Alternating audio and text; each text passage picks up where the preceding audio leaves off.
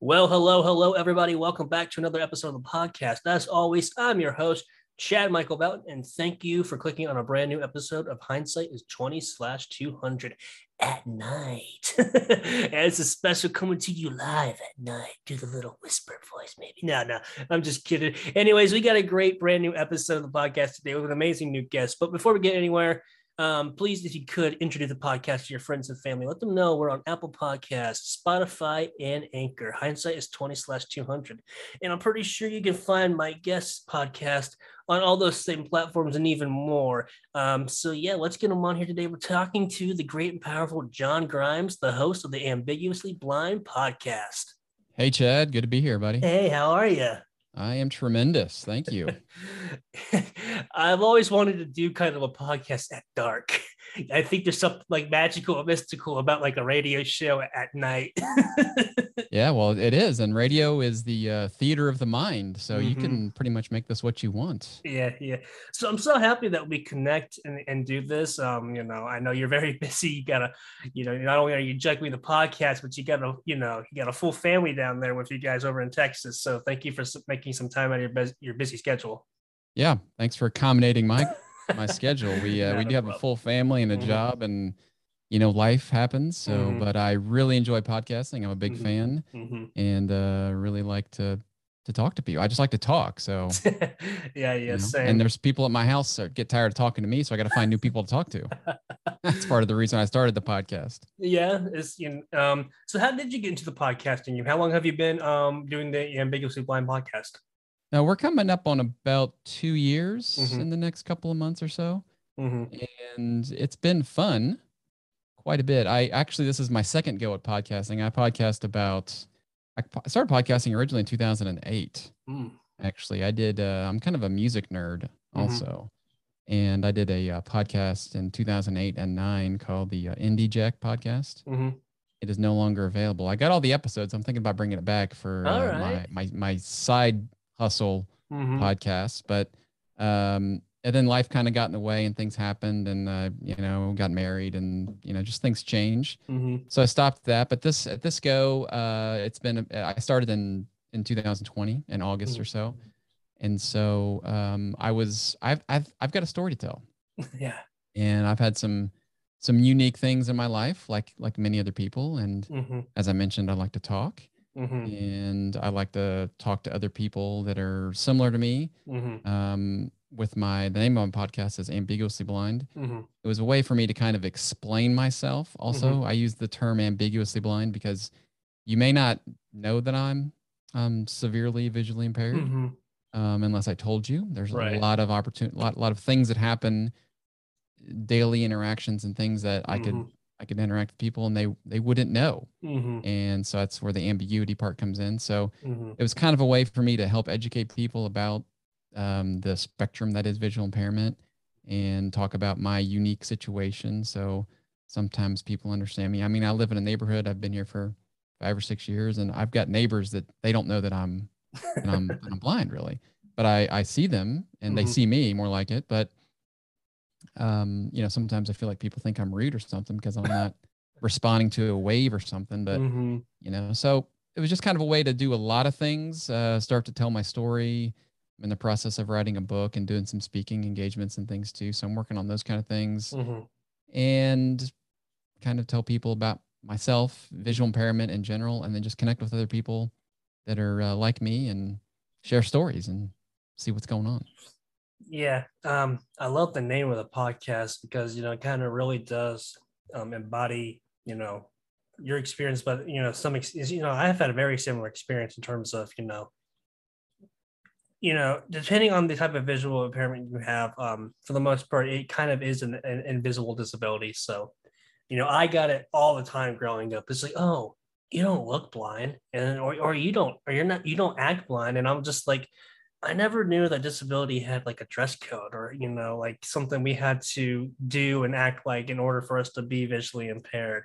So growing up all the time, especially in school, I remember there's so many classmates that they're like, you're not really blind, you're just faking to get special accommodations. And think, really? Would I really fake a disability just so I can get extended time in large print books? I don't know. There could be some advantages to that, right? I guess. But it's Yeah. just just the inexperience and misunderstandings of people. Like you mentioned the spectrum. I think that is something that people really do have a hard time understanding if they don't really interact with just disabled people on a general basis. It's just disability is not all encompassing, nor is it just one overall way a disability encapsulates and affects the person. It's on multiple levels, and that's very true of vision loss as well. It's just like, just because someone tells you that they can't see well doesn't mean you should jump to the point, oh well, you can't see at all, and if you can't see at all, then you're fine. It's like, no, that's not how it works. Yep. There are several disabilities that are much more obvious to other people than a visual impairment or another impairment, even, or hearing, or some that are more difficult to for other people to perceive. But it doesn't make them any less of a disability, but it just makes them a little more difficult for maybe people to understand. And if people aren't familiar with them or haven't done a lot of interaction with that before, then there's some awkwardness and some weirdness and just kind of some general naivety that I don't blame anybody for that, because I mean, I don't know how much of my story you want to get into, but I lost my vision when I was 19. So prior to that, I knew a few people that were visually impaired, and I probably thought the same exact thing. Like, you're either blind or you're not. Right. There's nothing in between, or if you are in between, you get glasses and you're fine, kind of thing, right? So that's how I was, and I still talk to people that say, like I was talking with somebody on my podcast that is normally sighted but uses lenses, and they're like, yeah, I have terrible vision, and I put on my glasses and it's okay. I'm like, well, I guess you have terrible vision. I guess that's how you want to describe it, but my vision isn't correctable. Exactly. So, yeah, it's like, I can't do that either. Right. So even people that kind of work in the space, and words are powerful, and I'm not a guy that's easily offended. I generally like to have a good time and have some laughs at my own expense, even. So I'm not offended by those things, but I just think it's interesting that even people that should know better don't.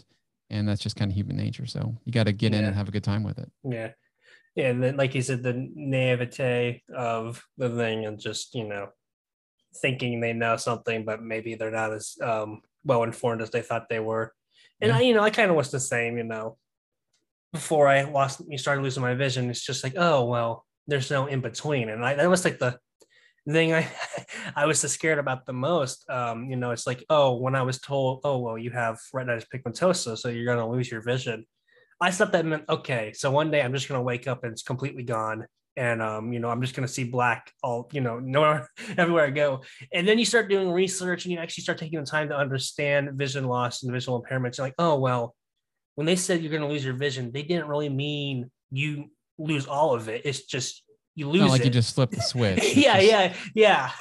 So it's like, even I had a hard time understanding the nuances of the language. Because again, where I grew up, there was no one else that had a visual impairment, or, really, I didn't really interact with a lot of people with disabilities. So I would say definitely, as crazy as it sounds, I think my vision loss has made me, a better person, definitely a more understanding person, and someone who's willing to listen and be told, the right things to say. Because, there's a lot of nuances in the language, and it's very easy to think something, but, maybe you don't. But anyways, it's, how exactly did you start losing your vision, if you don't mind telling us?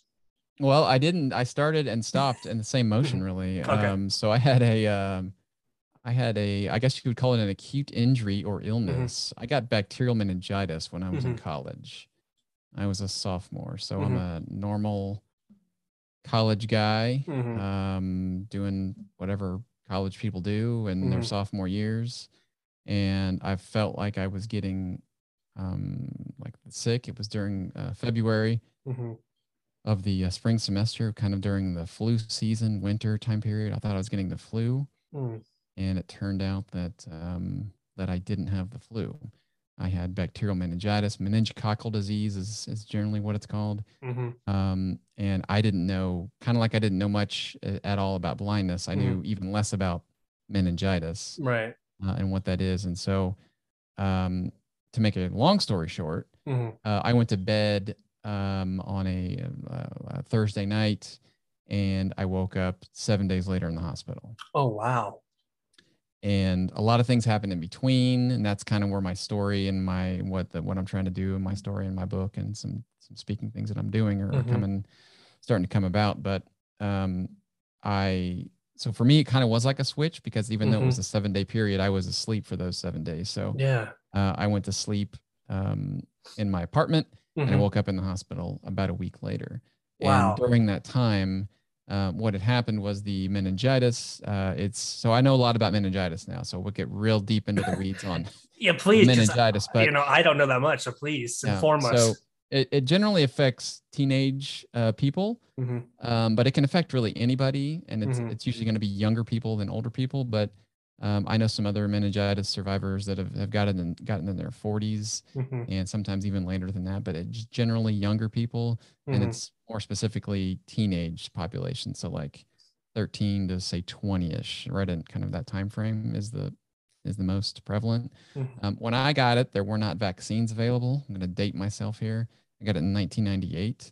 Okay. And the first vaccine came out for meningitis in 2005. And then there was a second one that came out in 2009 or 10, I believe. And so there are 5 different strands of meningitis. They're letters A, C, W, and Y. A, C, W, Y, and B. And I had B. And the strands don't really there's not much difference between how they affect people. It's just whether they get to you or not. And it's it's a inflammation or infection of the meninges, which are these little cells that line the spinal cord and the brain. Okay. And so when they get inflamed and the illness goes in there, it's also an airborne illness, so you can get it anywhere. It's we talk about droplets and things, if you remember that from the good old COVID days. Yeah. How it can be exchanged by droplets. It's generally thought of in like dormitories or where people are in close quarters. So that's why it's oftentimes college age kids where they're a lot of social things going on, sharing of drinks, and goodness knows whatever else. But dormitories, and even in like barracks and military places where people are living in close quarters, kind of things like that. So don't know where I was, but it's a disease of the meninges, which are in the spinal cavity and brain. And so for me, what happened was it caused the swelling in my brain, and the swelling cut off the circulation to my optic nerves. Oh, wow.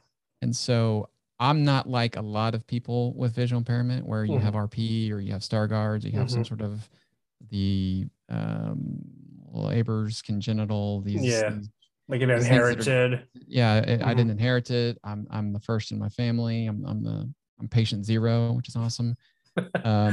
So and it really wasn't, there was no warning or anything. The meningitis caused a few other neurological challenges for me. But the most obvious one is the vision loss. So I lost total vision in my right eye. I'm totally blind in my right eye, and I have about 2,300 or so in my left eye. It's difficult to explain, kind of hence the term ambiguous, because it's not straight on. I do have straight on. I do have peripheral. I don't have the full range or field of vision. Gotcha. So generally what I explain to people is I have, if you think about, like a circle, north, south, east, west graph kind of thing, so I have the top left. I've got the northwest quadrant. If you're looking at a circle and cut it into pie into 4 pieces, that's pretty much what I see. Is up and to the left, and I just have to move my head or my eyes to get a full scope of things. But I mean, I can pretty much hold my hand up almost in front of my face, almost up to my nose before I can see my hand in front of me.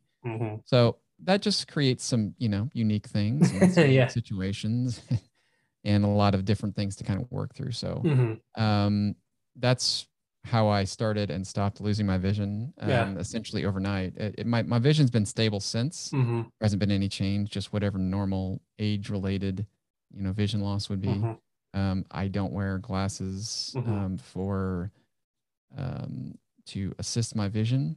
Yeah, there's I not do really wear a lot of correction that you can do. there's no correction because of the optic nerve damage. Mm-hmm. My eyes themselves are fine. Mm-hmm. And my brain itself is fine. I mean, there's some Mm-hmm. people you could talk to that would probably tell you differently, but corrective lenses don't work. I Mm-hmm. do wear glasses pretty regularly though, Okay. because I am very sensitive to light and dark, the transition between, and particularly light.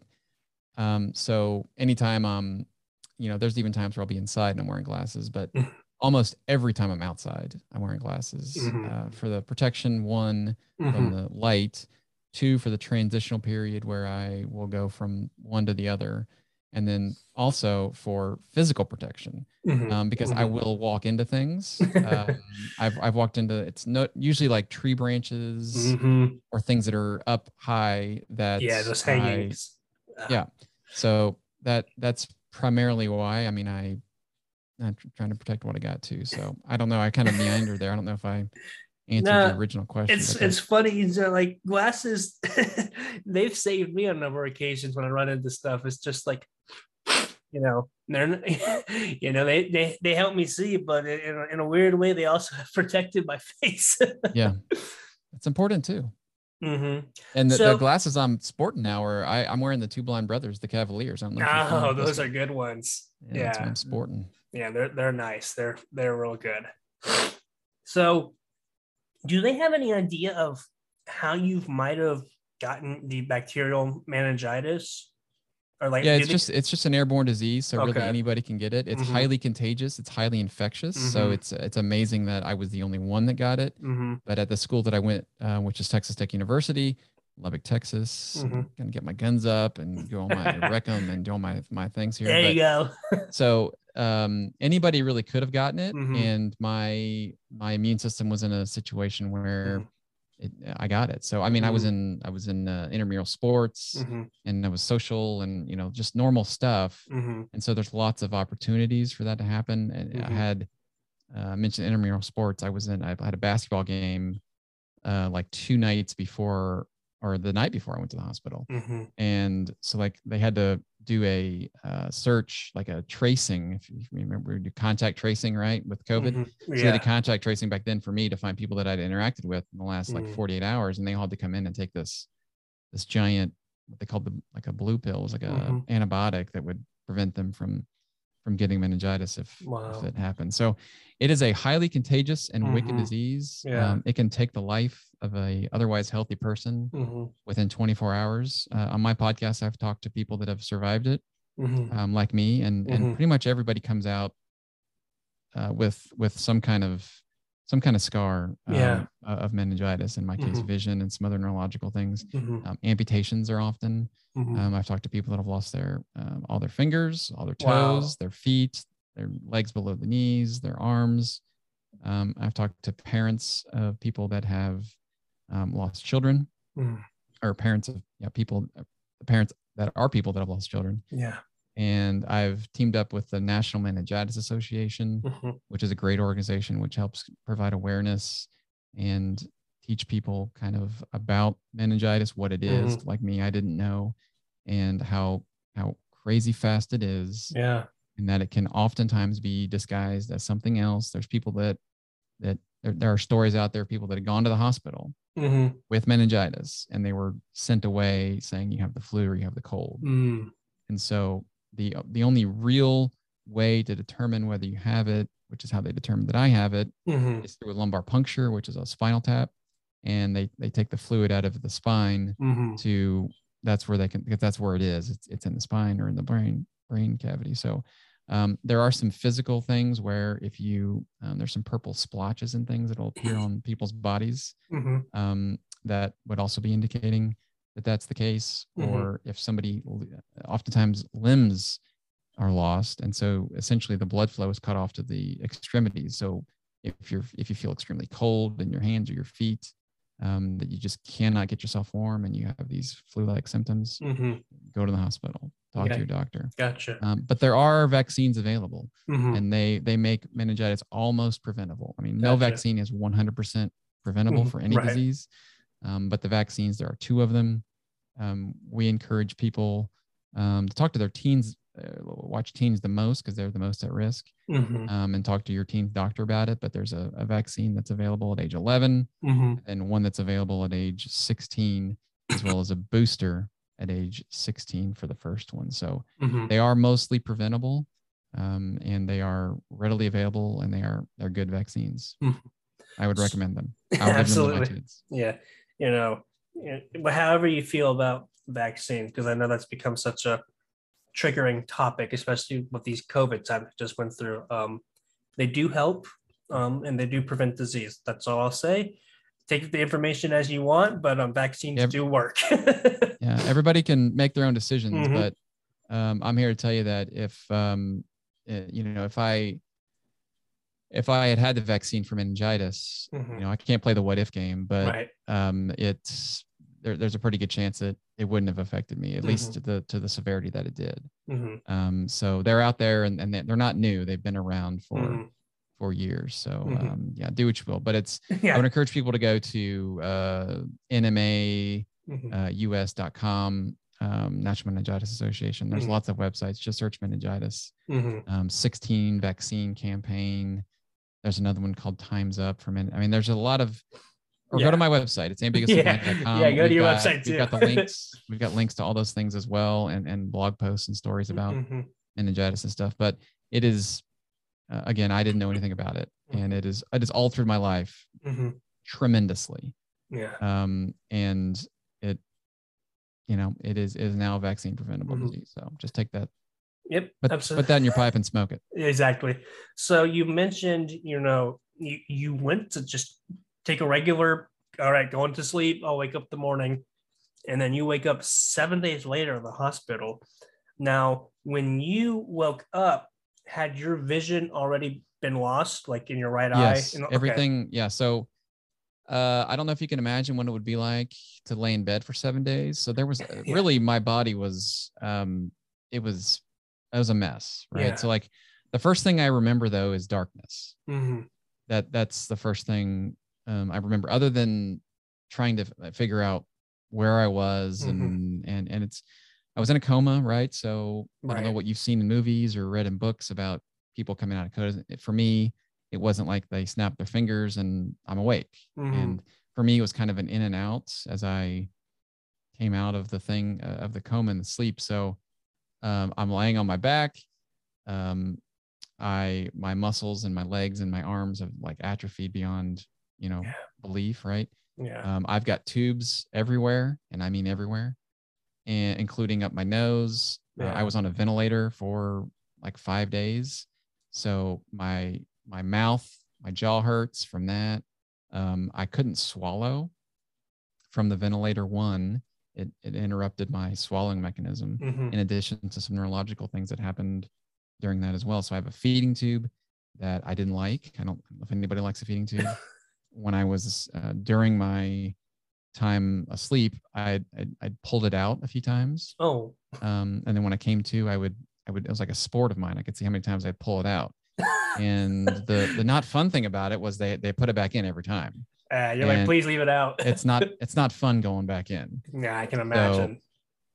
So, I don't know what the most pressing thing I had when I woke up was, because there was a lot of things that I was, like, where am I? Why can't I can't sit up? I can't swallow. I can't see. Right. So kind of ironic. I had some paralysis in my face from that, or it could have just been atrophied muscles in my face, but half of my face wasn't working right muscularly. And then the ironic thing was that I have no vision in my right eye, which was the case when I woke up, but my right eyelid was open. Like I had control of my right eyelid. My left eyelid, where I have vision, would not open. So I couldn't control my right eyelid or my left eyelid. So I thought my eyes were open and I couldn't see anything. It was just total darkness. Gotcha. But then it was, your listeners at home can't can't see what I'm doing, but I literally like pinched my eyes, like reverse pinched my eyes open. And then that's when I could see light and stuff. And so I mean, those kind of muscular disconnects were all over my body. Just things didn't work the way, again, I'm 19, right? Yeah. So I'm 10 feet tall and bulletproof before this. Yeah. And I'm a guy that goes out and has a good time and plays basketball and does all these normal things. And here I am, literally can't sit up or swallow in bed and can't lift my eyelids. Yeah, you're pinching your eyelids just to see at the left eye. So I don't know, you know, there's a lot of things to say about the initial time waking up and understanding and inventorying my body and understanding why I was wearing a diaper and just, you know, I don't know where to begin. It was pretty amazing, but probably the overwhelming feeling of, other than just disorientation, was darkness, because I didn't expect to not be able to see, but I also didn't expect to be wearing a diaper when I woke up either. So it had to be such a crazy, just like 24 hours that day when you woke up, because like you said, you're just trying to inventory your facilities and who you are. You can't move your body. You can't sit up. And of course, for you can't see now. You're saying you have like muscle paralysis in your face, like all these things. Like you say, you might, you know, you're bringing the thing.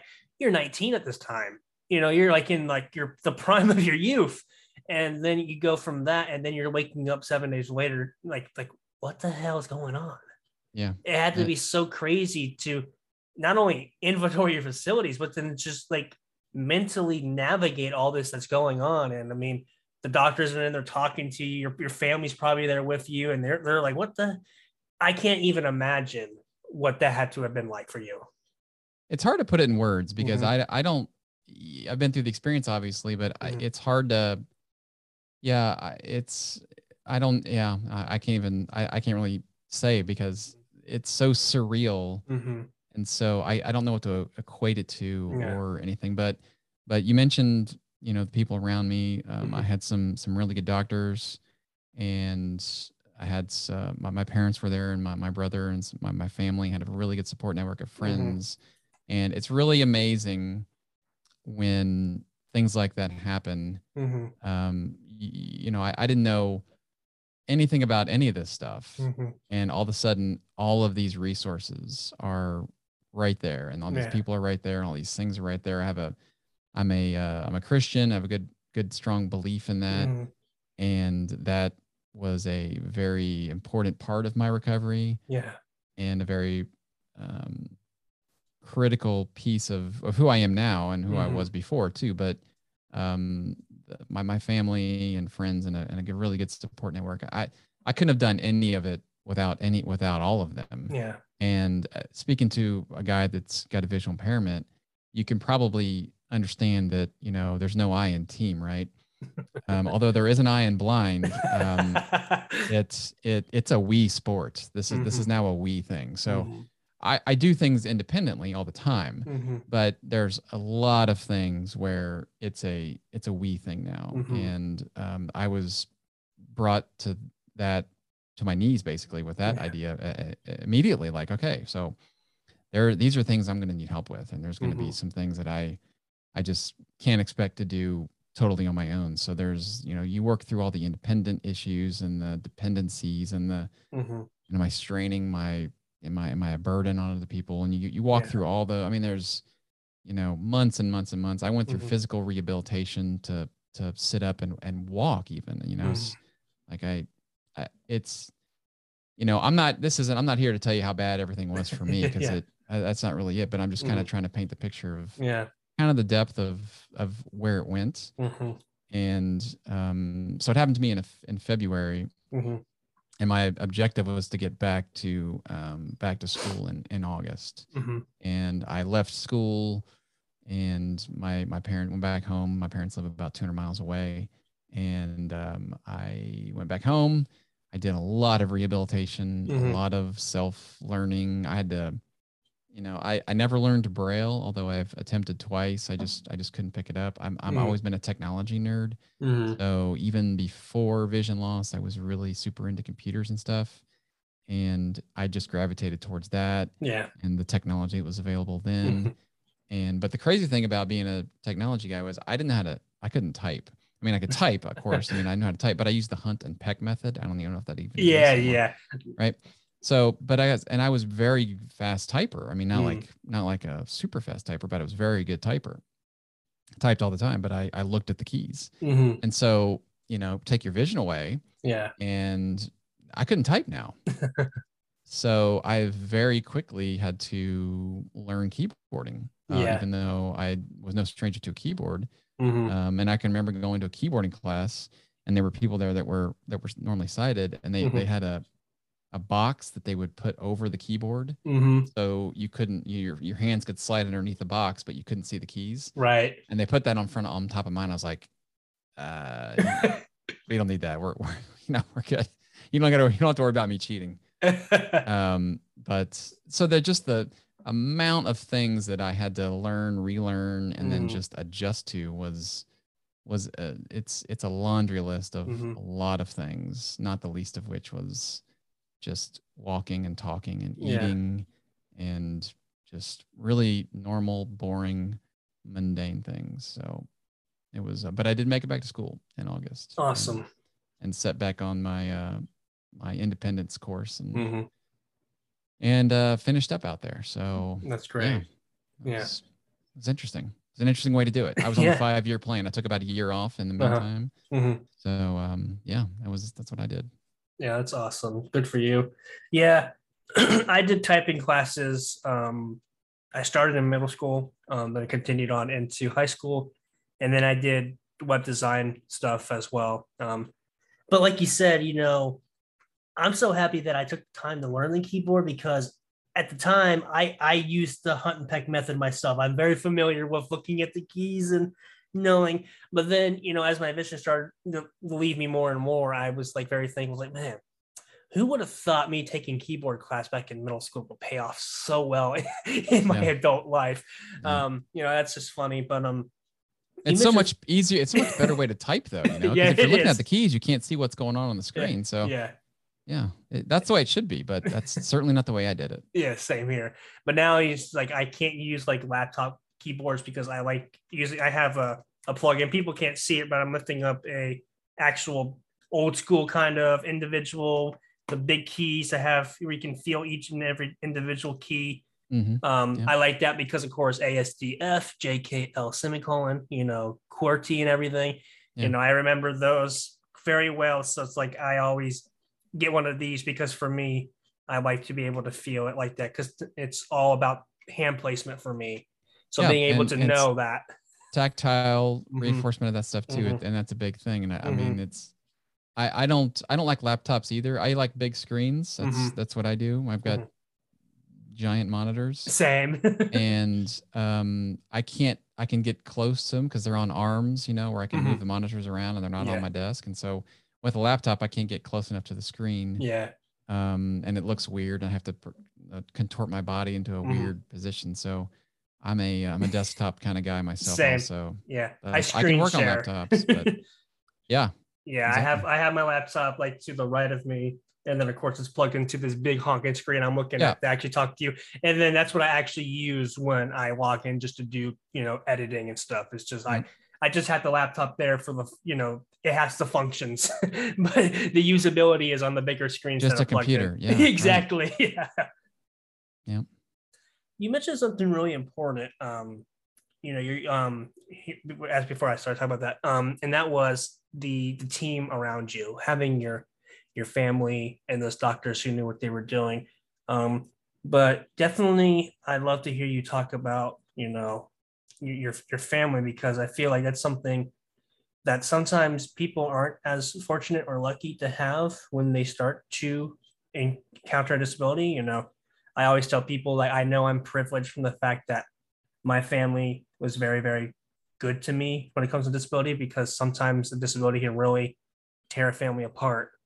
But for me, my mom and my father were my biggest warriors, and they were my biggest resources. They helped me learn to get the technology I needed and know what I needed, and then the classes, and then of course for me, I had a sister who was losing her vision to the same disease that I am, so I had that support system.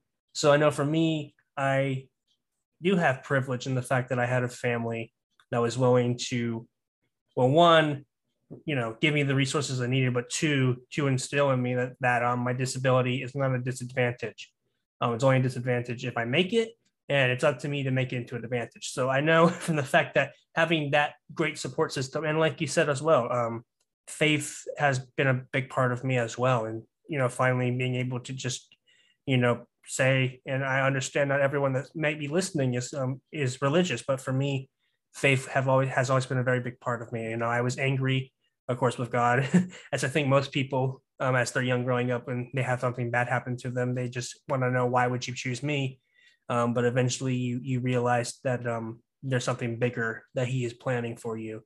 And you just have to be able to accept it and come to your knees sometimes. So definitely I would love to hear, how that for you played a very important part when it comes to, putting that plan, like, in 6 months, I'm going to be back at school. Yeah. Amen to that. Mm-hmm. All that. Yeah. So, faith and family are the two things that really brought me through, and still to this day bring me through.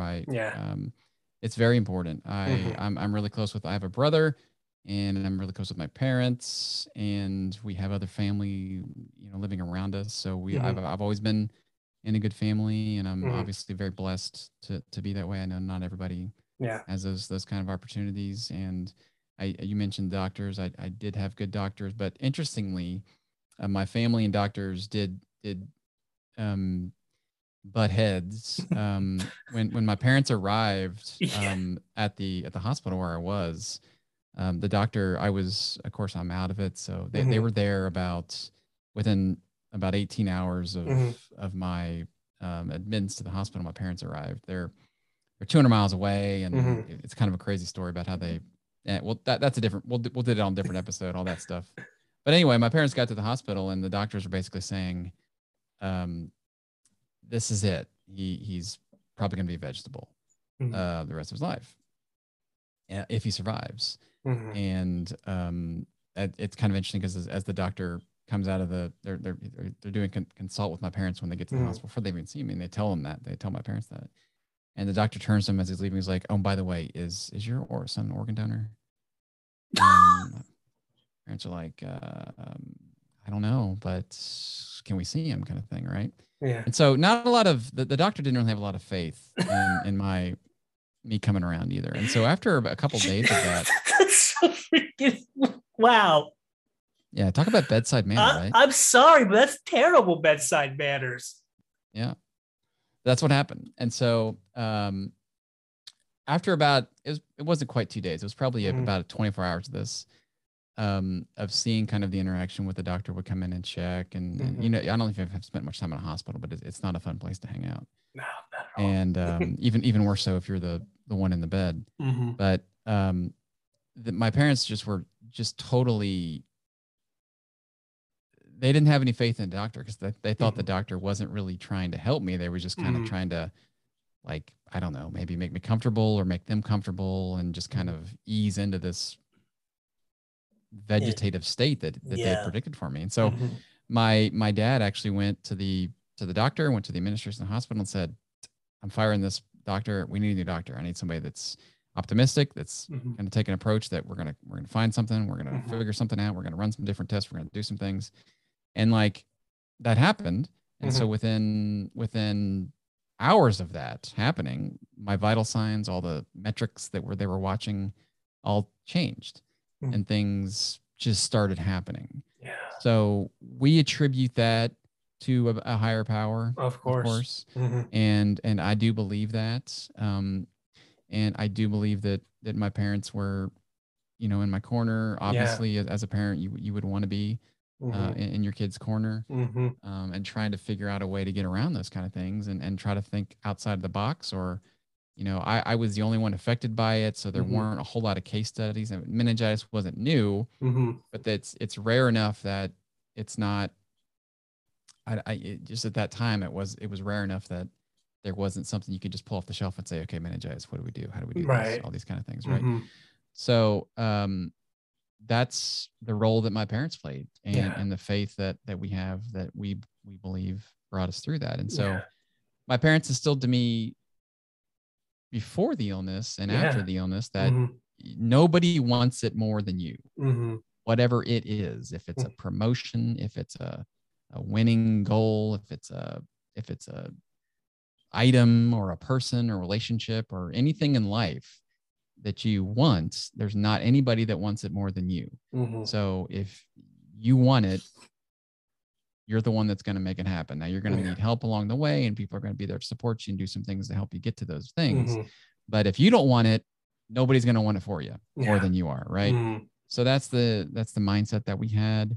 And we also talked about, I can remember lots of, I'm 19. Yeah. And I'm having these conversations with my parents. It's just not normal conversations. Normally 19-year-olds don't have. So I had a lot of extra time with my parents back at home.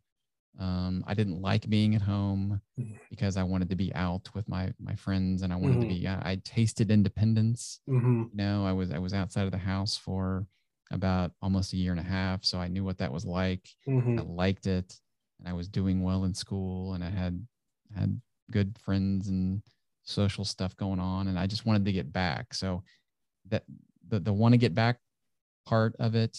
But I also was scared about what it was going to be like going back. Cause I didn't have any blind friends. I didn't have anybody that had been through anything similar to me. And I had to adapt to a whole new, way of learning, a way of being social. I drove a car. I got my license when I was 16. This happened when I was 19. So for like 3 or so years there, I'm driving. So I know what it's like to drive. I know what it's like to just get up and go somewhere when you want to go somewhere. Those type of things. So all this, there's a lot of frustration, a lot of just anger and hostility and trying to understand and talks with God and upsetness and just all those things trying to figure out. So that 5 to 6 month period, I had a lot of time to go through those kind of things. And I still go through those things. 100%. But that was the time where that was most of what I did was that, because I didn't really have anything else to do besides work on the mundane things of life and sitting up and walking and talking and swallowing and trying to understand how to get around my mobility wise with my new surroundings. And so my parents were there, a very integral part. And, we would talk about, I live in Texas. This is in Texas, right? So we would take one step forward, and oftentimes you would take 2 steps back in whatever was happening. But you keep taking the 1 step forward, and enough times you make progress. And kind of ironically, I'm in Texas. 1 step forward and 2 steps back. That's a way to do the Texas 2-step dance, right? So basically, you 2-stepped my way into whatever I was doing. So I don't know. I don't know if I really answered it well, but my parents were, and I shouldn't. It's not just my parents. So I had my brother. Was there as well. I have aunts, an aunt in particular, and some other close family members, my grandparents and things didn't live near us, but they were all like, I saw a lot more of them because I needed to get around to places. We needed all kinds of cars. I had some friends, my parents' friends that would drive me places. You get to, something else too, is you get to know people. For me. You really get to know people a lot more because you spend more time with other people. And then even in college. So my college experience, post meningitis was so much different in so many different ways, but I don't think I ever had a conversation with any of my professors before meningitis. And after meningitis, I had a conversation with every one of my professors, and many times multiple, because I would have to talk to them. I was like, okay, so I'm vision impaired, I'm blind. I need these kind of resources, and I need, like taking tests and things. I did all that differently. And so I had to coordinate all that. And so you get to know teachers, they get to know you. And so through those interactions, you know, you get a richer perspective of people, and they get a richer perspective of you, and the human condition and how things work too. So, you know, it's not all bad. It certainly is challenging, and but there are some good things that come about it. Yeah, there's not a better conversation starter for me when it comes to when I was in college thing, walking into the class, and then all of a sudden everyone's looking at you because you have the guide dog, and they're just like, oh, cool. Or you're just like, yeah, I know. Let's not make a big deal out of it. I'm visually impaired. But, you know, it's a great conversation starter, that's for sure. Yeah. So I don't know if you know Chad Foster, but I had him on my podcast a few months ago, and he said he has RP and lost his vision at a similar age, and he was in college, and he said that his social interaction, particularly with females, took a dramatic turn for the better when he got his first guide dog. So, yeah. Funny enough is Chad was at this year's Visions. It was amazing to hear him talk. It's just like such an amazing story and such, you know, great points he brings across. I definitely am trying to get him. That'd be a great episode, Chad and Chad.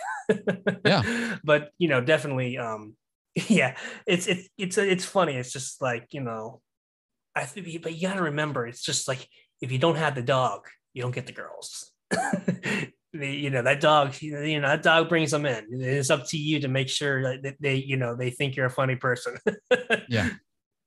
Dog only goes so far. I know. That's right? Exactly. Yeah. That's it. The dog can only do so much.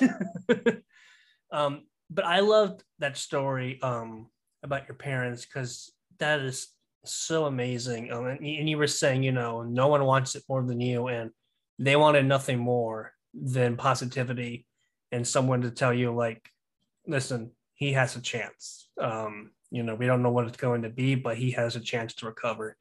And because they wanted it so much, like you said, in that instance, the higher power said, well, if you want it, then I'll give it to you. And, you know, the Lord gave it to them. They wanted their son to recover and to go back out and be independent and confident. And he did. And that's just such a beautiful story. Yeah. Thank you. Absolutely. So you kind of mentioned a little bit, but, you know, you're, you know, after, you know, waking up, you know, vision loss, of course, doing the physical therapy and everything. You set that 6 months, you want to be back by August, which you did, which is awesome. I always think, you know, if there's something that you want, set a goal and achieve it, you know, visualize it, achieve it. So how was the rest? Because you're 19 at this time. How was the rest of, you know, that adolescence to early adult for you? You know, how did the rest of college go for you? Was it easier for you? Did you find a way to navigate that? Because again, like you said, it was kind of overnight, the switch, you know, it got flipped.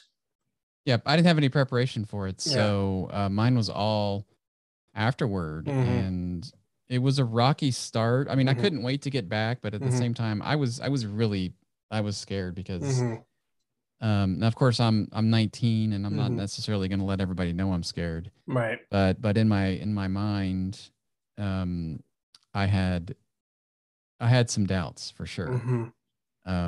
About, you know, I was living off campus and like just getting to school and, you know, I can remember like the first day that I went to school back, it takes a lot of, you know, when I was normally a student, I would show up at class, you know, maybe on time, right? Yeah. And I'd roll in and do what I do and then listen and write or whatever we do. And then I'd get out and do whatever I do from there. But there's so much more preparation that goes into my day now to get to school, because I got to make sure I can coordinate a ride. And then it was my first time. So I'd scouted most of my places out, which people probably do anyway. Same. Yeah, I was the same. But if you're normally sighted and you're a sophomore, you've been to the school, you know where it's in this building, it's room whatever, but I know I'll find it. But that's not an option for me anymore, right? So I'm scouting out the things and I'm taking. But this one particular class I hadn't had time to look at, and it was the first class, and it was English literature. And so like the newly blind guy that doesn't know Braille, the first class I go back and take is English literature. So I don't know why the counselor even let me sign up for that. Like, why is that a good idea? Right. Yeah.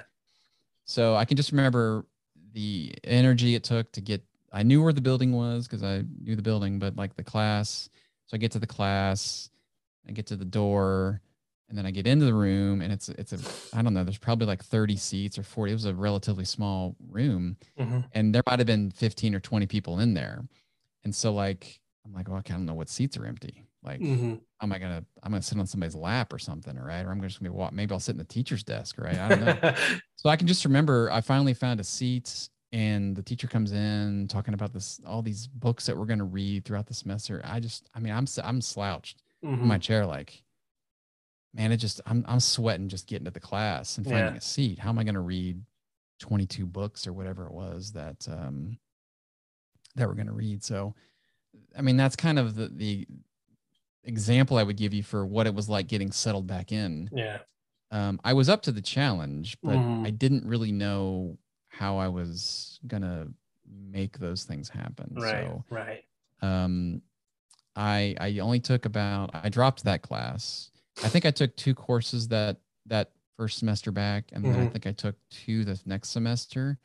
So it really took me about 2 semesters to kind of get my mojo working and my groove and kind of figure out. I mean, there really are a ton of resources available right under my nose that were there before that I had paid zero attention to. There was the Texas Commission for the Blind, and they had all these resources and readers and of course all Braille stuff, but I didn't have that. But technology and other things, assistive things that made all that, the learning curve was significantly shortened because of that. So for about the first 2 semesters back, as I eased in, I just kind of figured it all out and did it that way. And then the next 2 years, I mean, the last spring semester I took, I was taking like 18 hours, which was way more than I had ever taken, even normally cited. So I figured things out. I don't know what the recipe was other than just perseverance. Yeah. And again, I was pretty close with my parents, and my parents are still 200 miles away at this point. But I talked to them pretty regularly, and I had a very good support network of friends and people. My brother by this time was actually at the school as well. Oh, cool. So I had assistance wasn't a problem. Right. The problem was for me asking for assistance and accepting assistance. And then there's all this mind stuff and psychological stuff to work through. So a lot of people go to college to kind of find themselves and understand a little bit more about the world. And I certainly did those things, but I discovered a lot more about myself during those 5 years than I think most people do. Yeah. Just because of the experience that I went through. So 100%. It was just a willingness to want to do it and setting goals and striving to hit those and just keep moving. I mean, that's just my mindset. I'm optimistic in general by nature. And I don't like to sit around and, I like to keep moving. So just keep moving. Yeah. Yeah.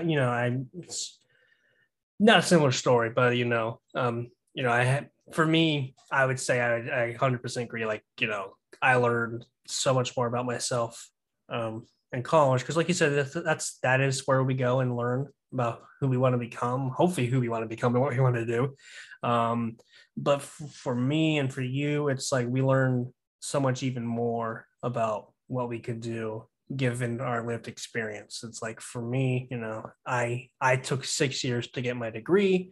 Would have been 5, but I had to take a year off because I had to, self-examine myself, because at the time I was going through a lot of mental unwellness because, people, hear us talk now and like, oh man, they sound so well put together. But it's like, because we've gone through so much ups and downs, and those downs are just as important as the ups. And for me, I had to just figure out mental health and how to come to terms with the fact, just like, listen, just because, it's like, Chad Foster said it in his speech, just, your disadvantage can be a disadvantage if you let it be, but it's up to you to figure out how you're going to make it an advantage and how you're going to move forward. And I think a lot of times, mental health is something that we don't speak enough about when it comes to just disability in general. I mean, it's very easy for us to have bad days and just get into the mindset of just doom and gloom. And for me, that was the big thing that I discovered when I was in college, is to just have to manage the ups, but more important, the downs. So that's what I learned about myself in college. I'll never go back to college because for me, college was a very traumatic time for me. But definitely I did learn how to become the person I am today because of college. So I guess it wasn't all bad, maybe 50-50. Yeah. And Chad's right. There are advantages to just about everything, and you just have to find the advantages. And that's one of the things that I do remember, in particular, my dad and I talking about back in those days where I was home for those several months, about finding the advantages and exploiting those advantages, because that is, it's going to pay dividends in the long run, and you really need to try to focus on those things. So yeah, there are always going to be advantages that can be, without sounding like an idiot, to work to your advantage, I guess. Right. So yeah. So what did you go to college to get your degree for? Do you mind sharing? I don't mind sharing. Yeah. I went for marketing. Okay. Business marketing. That's paying off pretty well now. started with that and ended with that. So I didn't change. That's what I did. Yeah. So that's working out pretty well for you now, as you're doing all the podcasting and you're working on your book and the public speaking. Those skills I can see have played very well into what you're doing now. Yeah, I think so. What did you do after you got out of school? Was there a job that you had prior to the or are you still doing it even with the podcasting? What is that like? Yeah, so the podcasting is that's a side thing. It's a side thing. I guess that's the best way to describe it, which is why I am where I am. I do it when I have time. I love doing it, but I have as I mentioned, we have some family and, of course, and work some and all these, it's so weird. Work and family not family, but work seems to get away in the way of fun all the time. It's like, I just gotta work. Yeah. So until I figure out a way to do that, where work is fun, which I think everybody wants that, but that's in the cards for me pretty soon. But so back and kind of intertwined with my family for that too. I went to work, so I did interview at the end of college with several places. There was all kinds of interviews available, and it was kind of interesting because I kind of felt like that's kind of one of the areas or times where I felt like things were a little different. What I thought of myself was not necessarily what the recruiters and the companies thought of me. But I think people think that in general, right? So that can happen to anybody. But in particular, I was pretty upfront about my visual impairment with people, because as I was trying to be at that time with everybody anyway.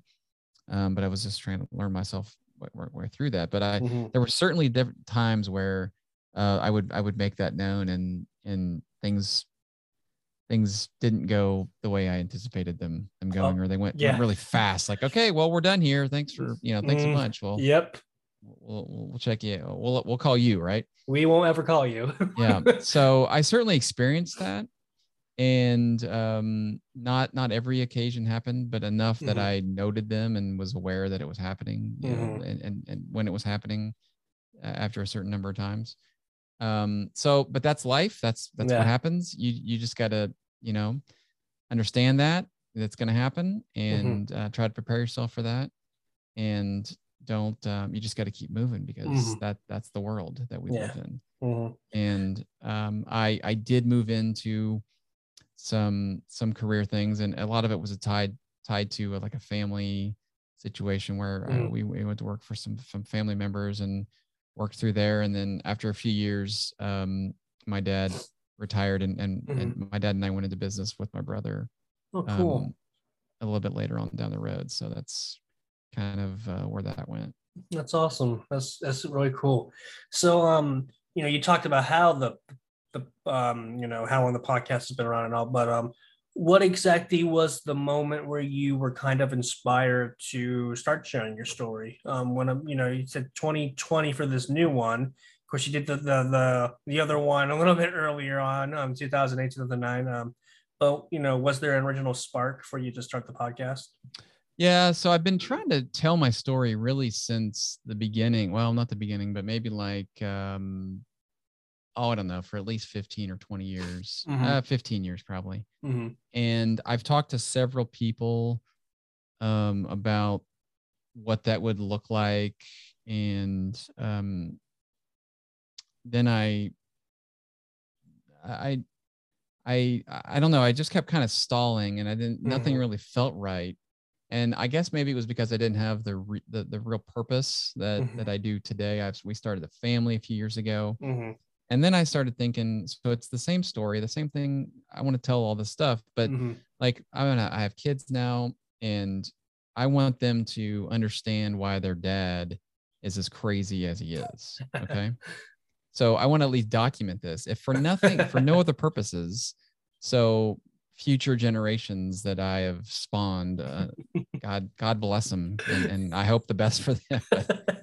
But so they could understand kind of what happened and why our family tree was really going quite nicely until this crazy branch, sprung off with me and this wild kid, right? So I wanted to make sure that my story was shared with my kids before, because as I age and people like I've lost, grandparents just through the normal aging processes. And I was very blessed to have my grandparents into their 80s. And it was, I'm really close with all of my, but those people go, and you just wish you could, or at least I do wish that I had recorded some conversations, or I had had more meaningful conversations with them, kind of what I know now kind of thing. I wish I knew then kind of thing. So I felt like now was this is just the time where I need to start writing things down. I need to start recording things. I need to start making notes. I need to get these things in order. And that kind of coincided with wanting to tell my story and share those kind of things. And then also coincided with the whole meningitis thing. I got connected with this National Meningitis organization, and they kind of is just kind of a confluence of a few things that happened kind of all at the same time. And I was like, bam, this is what I'm going to do. And so I'm going to start doing. So I've gone kind of as far as I can, as fast as I can with all that stuff. And I continue to do that. So, yeah, that's awesome. I think you definitely have an amazing story. So inspirational.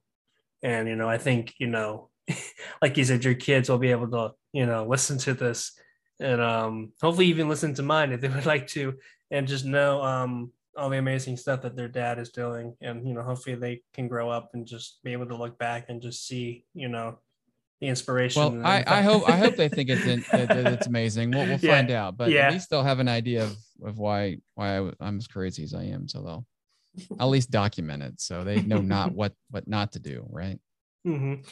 Yeah. How I have, for you, like, do your kids have an understanding of the meningitis and how it has impacted your life? I mean, I know they're still very, very young, but no, are they conscious of the work that you're doing? Well, they know that I podcast, and it's just weird that they know what that word is even really, but they don't know about meningitis. I mean, I'm sure I've mentioned it to them. I don't hide anything from them really. So, they don't know meningitis just because they're not, really understand what that is, I guess. But they do know that, I don't see well. And that's kind of where it is. And they know that it changed for me, that it wasn't that way, and then it was. I'm pretty upfront with them about all those kind of things. Like, I don't drive, right? So mom drives everywhere. So that's kind of like if I if I'm going to be going somewhere, like, oh, who's going to come pick you up? I mean, they'll say that kind of thing, right? So Mm-hmm. they know that, and they don't really know the range of my vision, Mm-hmm. which I probably use some of that to my advantage, right? So like if they don't think I can see them, but they're doing something, then I can play that for a little while, so they can really understand it. But they do know that I have a visual impairment. Mm-hmm. I do use the word blind. Mm-hmm. I do try to kind of understand or explain to them that it's not really black or white. There's a lot of degrees in here. I try to help them kind of understand as best they can at their ages what all that stuff means. Yeah.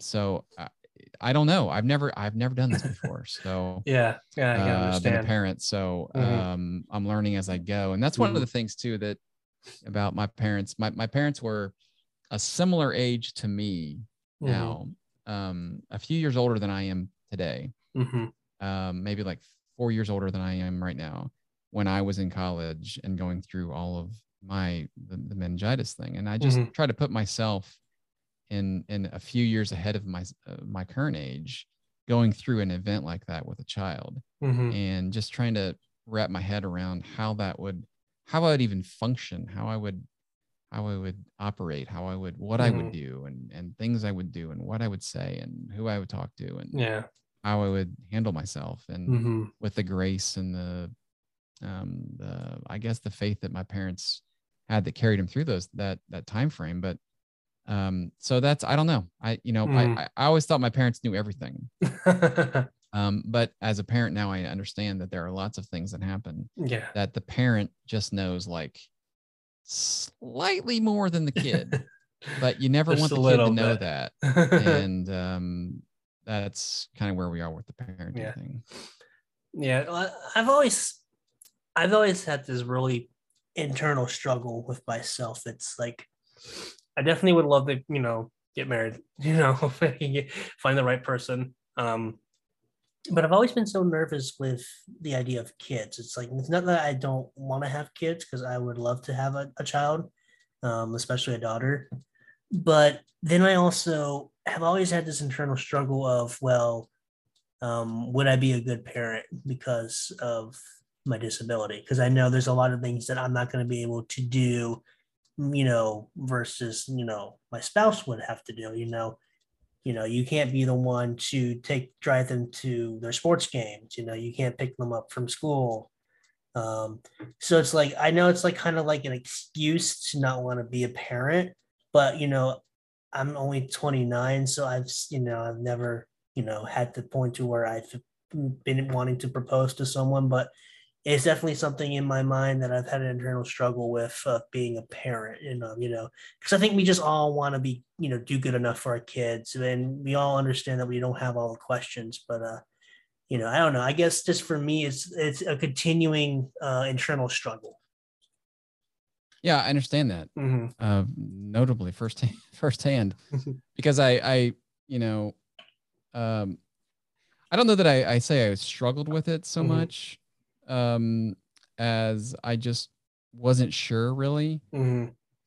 But what you said is pretty accurate, about the doubt, or the things that you would think of that could be problematic. But I think for me, we mentioned family, and I've talked about my parents and my brother, and we haven't talked about my sainted wife yet. And for me, when things, when she came into my life, most of those things kind of went away. I mean, there's always probably some doubt, but that's for anybody doing anything, has doubts about things. But when, for me anyway, she eliminated most of those things that, like what you're talking about, like could I be a dad? Yeah. There are some things I'm gonna miss. I can't do these types of things, but we did talk about those things, and she likes to drive, right? So don't find a spouse that doesn't like to drive, right? Right?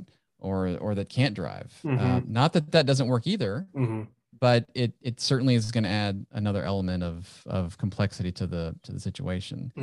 So, you know, as for me, I'm just really blessed with what her name's Erin, and we've been married for 11 years now, and it's really been amazing, and probably the best thing that's happened to me as far as any kind of, you know, human interaction I've had outside of my immediate family, right? So she's been perfect in every way, and she does things, but I will say it's not without, you know, it's tiresome, and you have to be aware of that. For me, I have to be aware of that. I understand that she goes through a grind because of things that she has to do, and she willingly does. Yeah.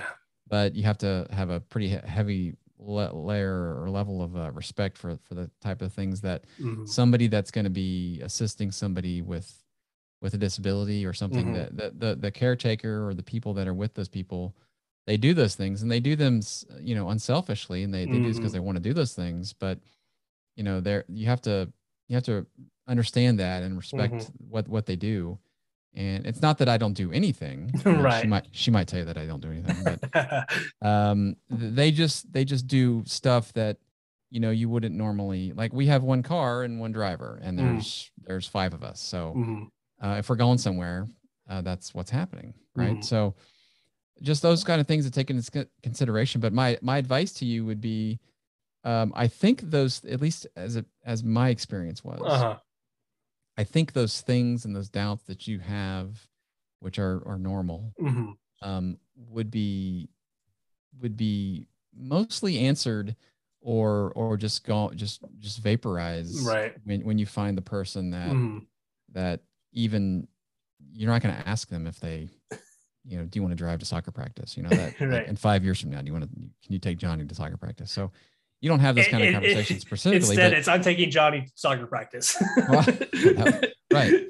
So you just kind of get a feeling for the person, and when you find that person, a lot of those things that you are worried about will just kind of go away. And at least that's what it was for me. Yeah. And that may not be that case for everybody, but that's what it was for me. But I had the same questions. Yeah. And I still have the same questions. My kids' experience, I didn't have, my parents weren't disabled in any way.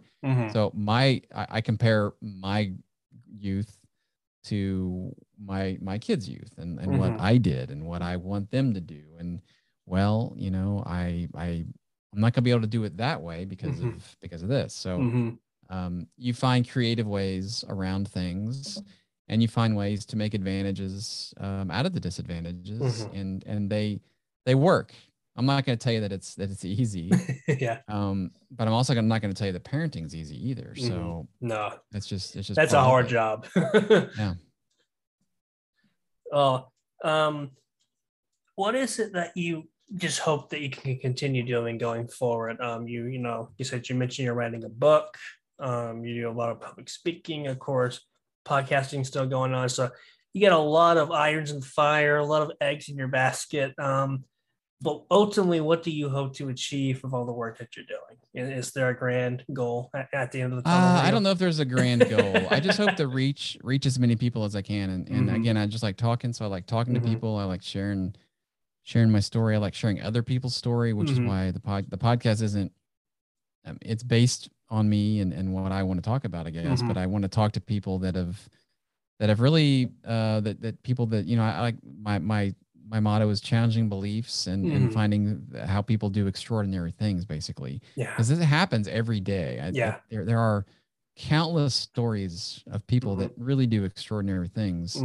A lot of those people go unnoted or missed. And maybe that's because they want to be that way. And that's fine, of course. But there are a lot of really interesting stories to share. And sharing those stories will help other people that may not be in the exact situation, but in a similar situation, or know somebody in a similar situation that can help somebody do something.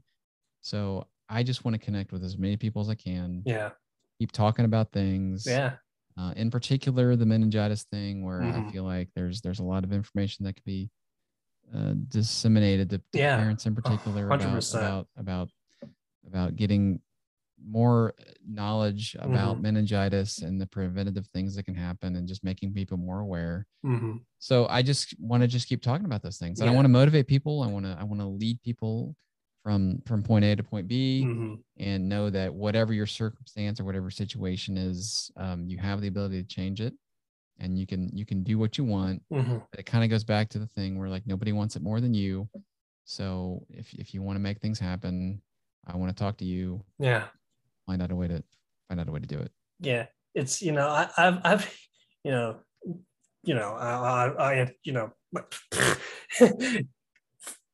first is 100% believe you. There's so many people that their stories go untold. And, I've reached out to some people, and it's funny when they come back and say, well, I don't think I have a good enough story to be on your podcast compared to some of the guests you've had. Like, they see some of my guest names. Like, I don't have anywhere near, I'm just like, you don't know that. You don't know who your story is going to touch.